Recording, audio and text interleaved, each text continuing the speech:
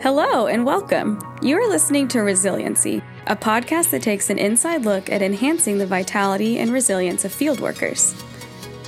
From experts in member care to frontline field workers, our guests will bring you their experience, their lessons learned, and always something practical you can take away and use to increase your resiliency in cross-cultural life and ministry. Co-hosts Silas West and Steve Finley are just one part of an ever-growing and strengthening net of member care in the Antioch movement. They want to see Matthew 24:14 happen and do everything they can to help field workers have the kind of resilience that enables them to make it for the long haul. Well, Cami, it has been a long time since I've seen you, since we've been able to talk, but welcome to Resiliency. Thank you. It's great to be here, Silas. It's good to see you after all these many years since we've been together in Nepal. So, yeah. Thanks. Cami and I go way back to, I think, the year 2000, 2001, when she came to visit us in Nepal, not visit, but to work with us as an intern. And so Cami since then has moved to Sierra Leone, and she's been serving there in Krube and in a slum among vulnerable people. And so, Cami, I don't want to take the wind out of your sails. And so I just want to give you some space to introduce yourself and your family, share a little bit about your life and your work, and help our listeners who don't know you like I do get to know you a little bit. Silas, thank you very much. I'll just go back to the beginning. I was born in Colorado, and I come from a broken home. My father left when I was 5. So I was raised by my mom, who worked very hard, and I was a latchkey kid. And I remember being about 5 or 6 and watching cartoons and seeing an ad of probably the famine in Ethiopia at the time. I'm sure that dates me a little bit, but I just remember looking at the video and wondering, like, that advertisement, and wondering, like, why are people living like that when they're living like this? And by no means were we rich. We had a tiny little apartment, and I think on food stamps at the time. But my heart I remember just at 5 or 6 going, I want to do something about that. So fast forward to high school, and I was really depressed and a bit suicidal. And a friend told me about Jesus and how I was really ready to check it out. And he's like, you know what, God can work everything together for good, and He loves you. And that gave me hope. And it put me on a different path.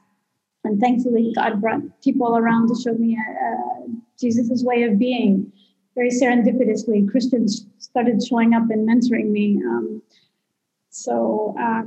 That's kind of and then I really wanted to go to Africa and help people that were physically vulnerable and hurting. So just to share with them the grace and the hope I had received. Yeah, so I went on to study missions at Biola University after high school.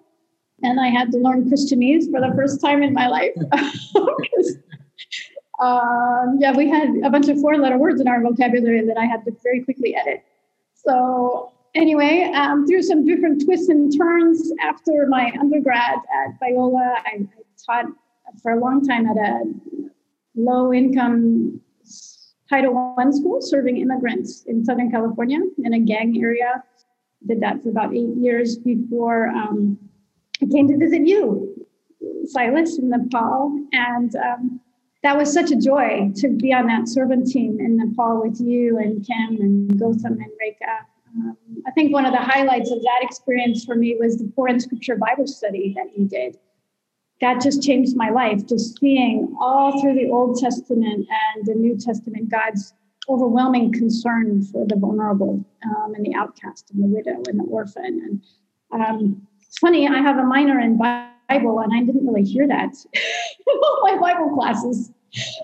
I had to go all the way to Kathmandu to understand that, and super transformative and compelling for me.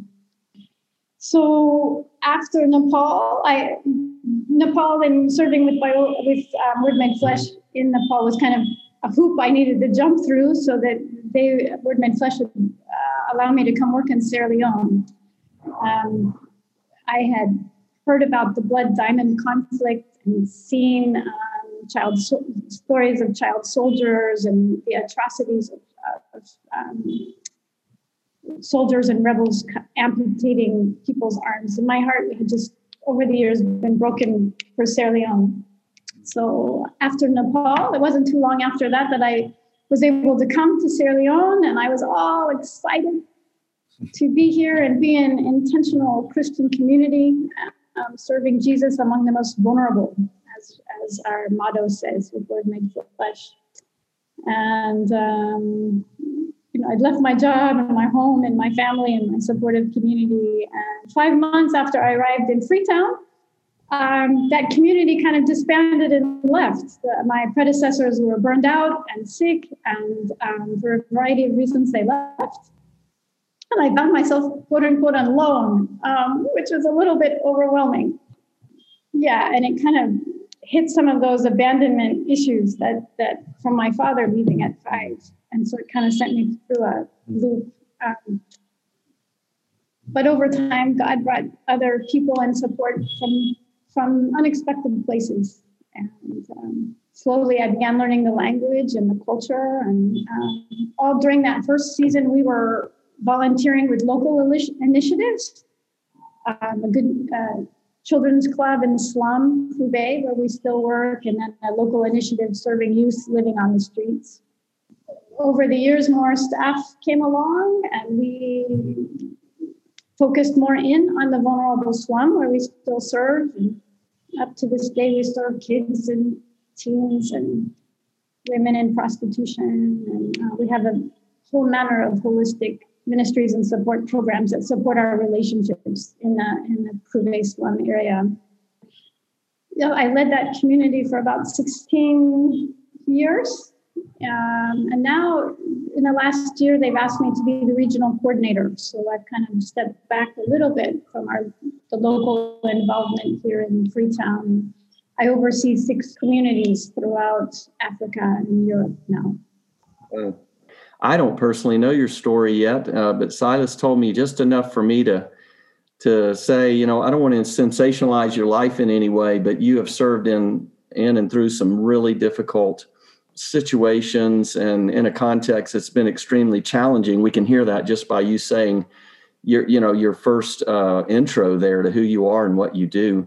Like I say, not to sensationalize anything, but we'd love to hear you just describe some of the difficulties that you faced, Cammie, starting with the living conditions that you found when you first got to Freetown. Yeah, thank you. When I first got to Freetown, it was a bit overwhelming. There were about 20,000 UN peacekeepers on the ground at that time, if I remember right. And so there was military trucks and people with, military men with guns and barricades and all throughout the city right after the peacekeeper control. So there's not a lot of water in the city. Even to today, it's a struggle to find to wash or do laundry sometimes. So that's a constant question mark of how we're going to get enough water to sustain our way of life, so to drink. Although it's improved greatly over the years, I do have to say, they've made some improvements on the water. But the system here was actually built to serve about 100,000 people, and there's now over 1 million people in the Freetown area. So water continues to be a constant struggle for many people day to day. And often kids go without school because their family needs water. So you see them carrying containers, searching around the city for water.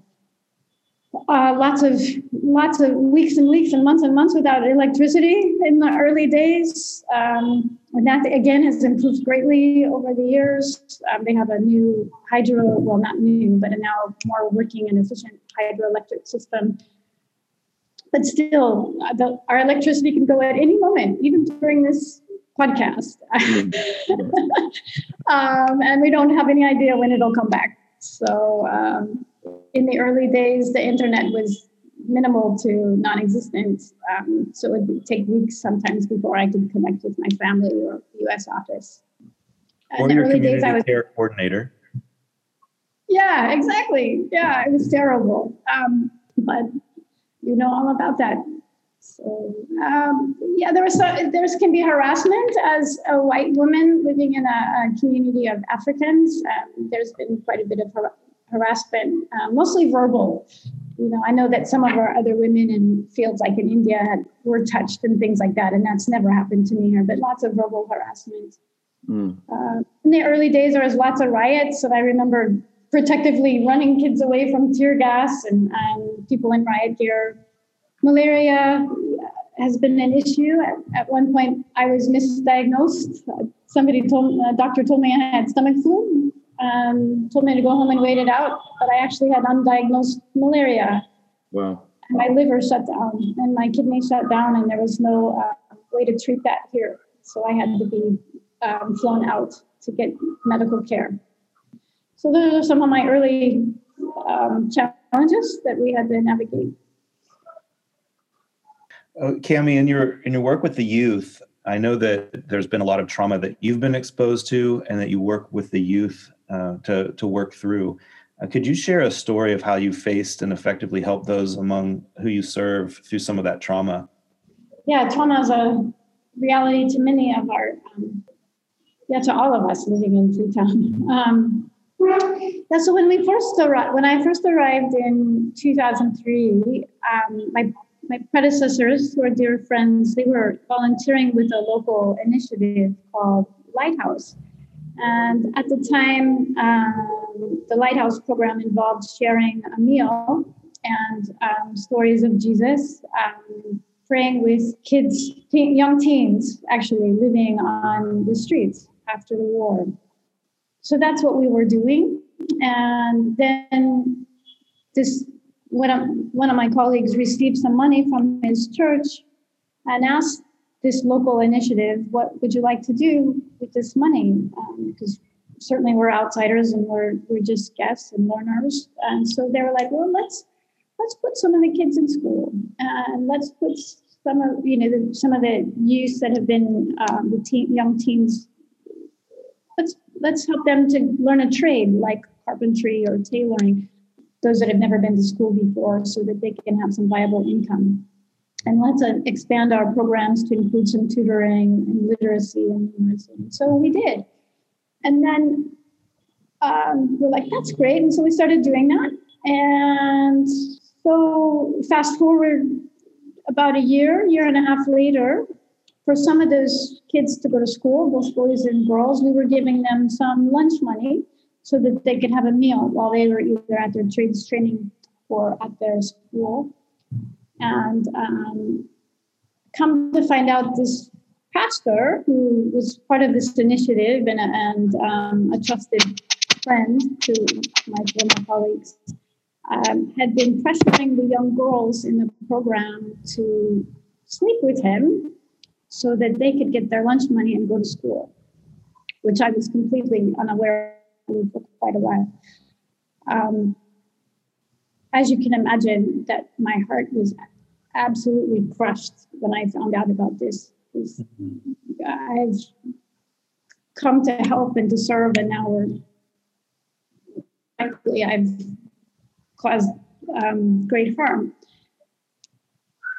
So the girls were obviously traumatized, and I was traumatized. Our team was traumatized. We had a few other people who had come alongside by that time. So we offered holistic support to these young girls, medical assistance, and one girl in particularly was the only one that we could find enough evidence of. Anyway, we offered her medical support and some psychosocial counseling. And it takes a few minutes to share, but it took us over 18 months to walk through this situation. We moved our programs out of the building where this man was overseeing, because we felt like he was not a safe person. So we moved Lighthouse to a safer location of another partner organization. We tried to press charges, although the girls' family were against that, so we actually could never reach a conviction. Although Word Made Flesh tried to do everything in their power to bring this person to justice. eventually the man apologized in front of the Lighthouse youth and the leadership, which was quite healing, I think, and phenomenal considering the culture here where those things kind of just happen and are kind of accepted sometimes as normal. And so that, I think that was a part of it. I think a lot of it, just in trying to help her walk through it, was just being available to listen and to help this girl go to school and to continue to try to be successful. We have put in place a vulnerable persons protection policy, and we review that with our staff and volunteers and partners every year. So this last week we did it again, just so that we don't, going forward, we're proactively not going to allow this to happen again. And these issues do crop up from time to time, but they're investigated, but we don't joke with that. I think some of the things we do in our programs also helps. We try to incorporate quite a bit of art therapy. I have an art therapist friend, and so we've done different projects over the years with her, which I think has allowed people to reflect on broken areas of their life through art, where maybe just the verbal counseling doesn't always get to some of those deeper root issues. And so we've done some mosaic projects. We did a Broken Beautiful photography project. And I think both the acts of doing those projects and discussing them in safe spaces has brought healing and hope for this traumatic event that I've mentioned, but also other traumas that we've had to work through over this. Tammy, with you being, the shepherd, the overseer of these young people, and then trauma happens to them, you're experiencing that secondary trauma. And how have you found healing? How have you found help? I mean, you've done an amazing job of helping someone like particularly this one young girl. But, what about you? Where have you found healing and help as you've been traumatized? That's a good question. For me, I'm a journaler. I'm not a really great prayer, but if I can journal and pray and journal, write it out, that kind of helps. I meet with a girlfriend to pray every Wednesday, and we talk about these issues, and we can pray together. I've had the opportunity a couple times to visit a place called Alongside, which Silas, I think you're familiar with. It's a counseling center for missionaries, and they do a brilliant job with teaching and counseling that's helped me work through issues twice now over my long stint here in Sierra Leone, and they've been a huge support. Yeah, and so those are some of the main ways that I've tried to continue to work on my own well-being. That's wonderful. You believe deeply in Jesus's words that whatever we do for the least of these, we do it for him. So just wondering if you could talk to us about that heart of Jesus in you and maybe share a story about how you've experienced Christ among the young people whom you serve. Yeah, I think it's interesting. I've had conversation with several people recently where it's some of their own brokenness, like for me as a kind of lonely as a child and as a latchkey kid. Sometimes it's our brokenness that God uses for our calling. And I think certainly when I saw images of youth here in Sierra Leone sleeping alone on the streets during and after the Blood Diamond conflict, I was I don't think I wasn't aware until recently of that connection, but I do think it's true that sometimes from our deepest wounds, God can use for healing for ourselves and the world is part of that. And your second part of your question there, how have I experienced Jesus among the youth that I've served among? There's a beautiful young woman that was an original Lighthouse youth who, in some ways, people might call her quite simple in that she never learned to read or write very well, and that makes her quite vulnerable in this society. But she has the heart of Jesus. As much as we've tried to help her, she helps me. Even in her vulnerability, and not having very much, and she often lives day by day. Here's a woman who I met living on the streets. She's come up through our programs. Even now, she's still living with an aunt of hers and not self-sustaining. But she has the heart of Jesus. Like a few years ago, she saw a teen girl sleeping on the streets, like she had been years ago. And this young teenage girl had a newborn with her. And so my friend, this young girl, she just invites this teenager home and says, "Come, we'll find some help for you." And so she brings this teen home, much to the sugar people she's staying with. Mm-hmm. They were so happy. And then the teenager's there for a couple of days and then disappears, leaving the newborn. Well, my friend, this young girl, says, "I'll keep her. I'll raise her. I'll be her mommy." And so our word-made staff tried to counsel her, encourage her, advise her, let her know of the risks and how vulnerable she herself was. But she was just determined. She's like, "No, I'll do it." And so she's like, help me do it the right way. So our staff helped her go to the Ministry of Social Welfare and get the documents she needed to legally care for this baby. And she has done a brilliant job. Mm-hmm. The girl is now in one of the better kindergartens here in town, a Montessori school. Wow. And she's bright and she's funny, and she actually was one of the people that encouraged my husband and I to adopt, because I've always wanted to adopt. But you have all these fears, and can we do it, and can we afford it? And I'm like, "Honey, if this young lady can do it, we can do it." And just this last week, she's taken in another young baby girl whose mom had died. And so now she's a mother of two. And, wow. She's joyful and she sings and she loves Jesus and she's connected in with the local church, and God provides for her in very miraculous ways. And I just think, what kind of faith and trust is to walk with Jesus and show this radical hospitality and lay your life down for these vulnerable kids. Like, it's beautiful to me, and she challenges me day by day. So she's my teacher. Wow. That's the exact words I was thinking as I listened to you. That's beautiful. Just beautiful to hear about her heart of love and compassion. She's seen that in you guys. Well, Cami, what's something you now know that you wish someone had told you when you first got started there in your line of work?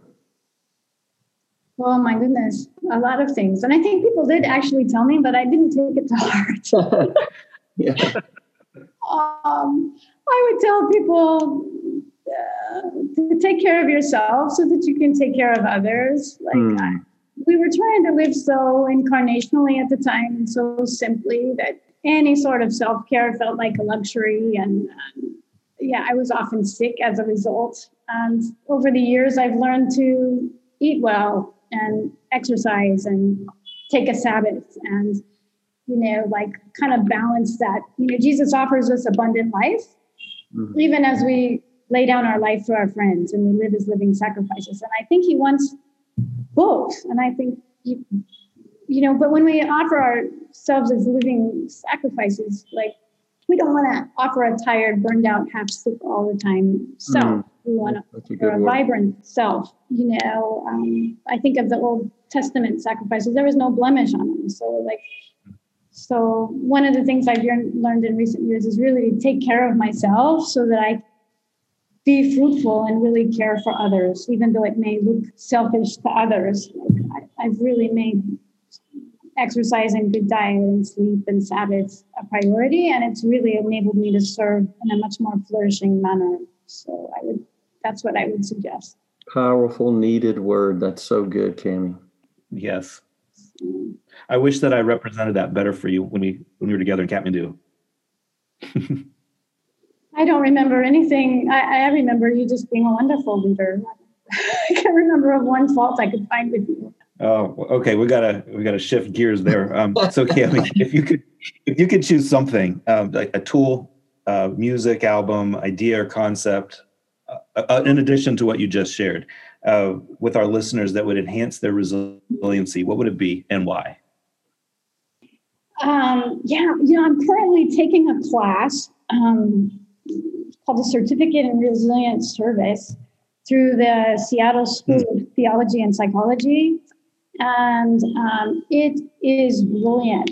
The first module was all about people and connectivity and building a firm, really good community around you and healthy relationships, even tying into, continuing to work on your past self and your past trauma. And this most recent module was on practices that foster resiliency, daily, weekly, monthly practices that enable us to be resilient over time. And we're just now starting a module on purpose, and which I can't tell you much about, but it looks good.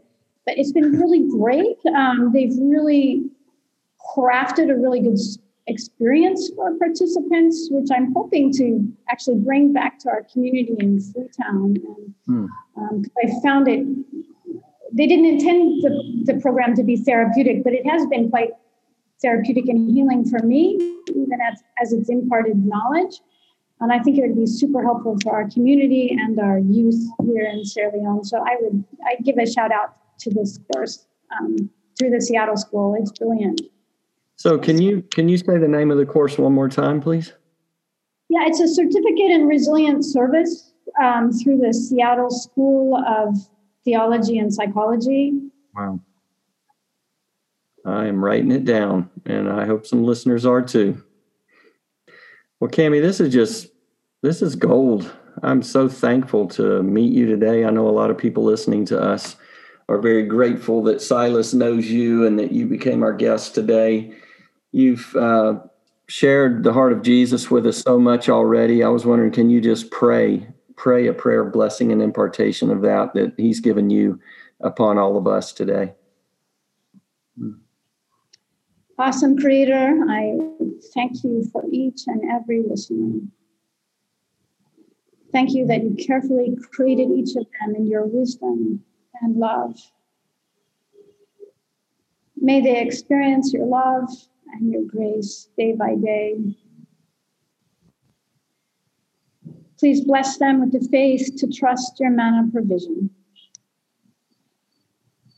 Help them to practice Jesus' foot-washing posture by serving practically with humility.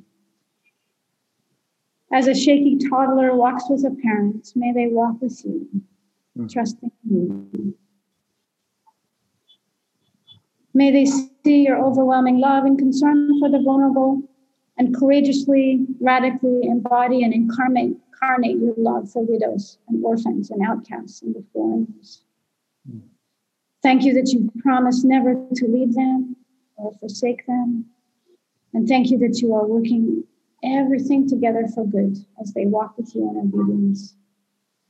And thank you that your grace is sufficient for them and that your power is made perfect in their weakness. Yes, Lord. In the name of the Father and the Son and the Holy Spirit. Amen. Amen. Amen. Cami, thank you so much for your willingness to be on the podcast with us today, and just admire you so much. And I'm so grateful for you and for your life and your friendship. Blessing to meet you, Cami. Yeah, and you, Steve. God bless you. And thank you for all you're doing. I've listened to some of your podcasts and used them in some training. So keep up the good work. Good. Thank you. God bless you and Joseph and your husband. Yeah. Bye, Cami. Bye-bye. Bye. Well, listeners, thanks again for tuning in. That does it for this episode of Resiliency. You can follow us on Instagram at Resiliency Podcast. And so for now, I'm Silas West, and thank you for listening to Resiliency.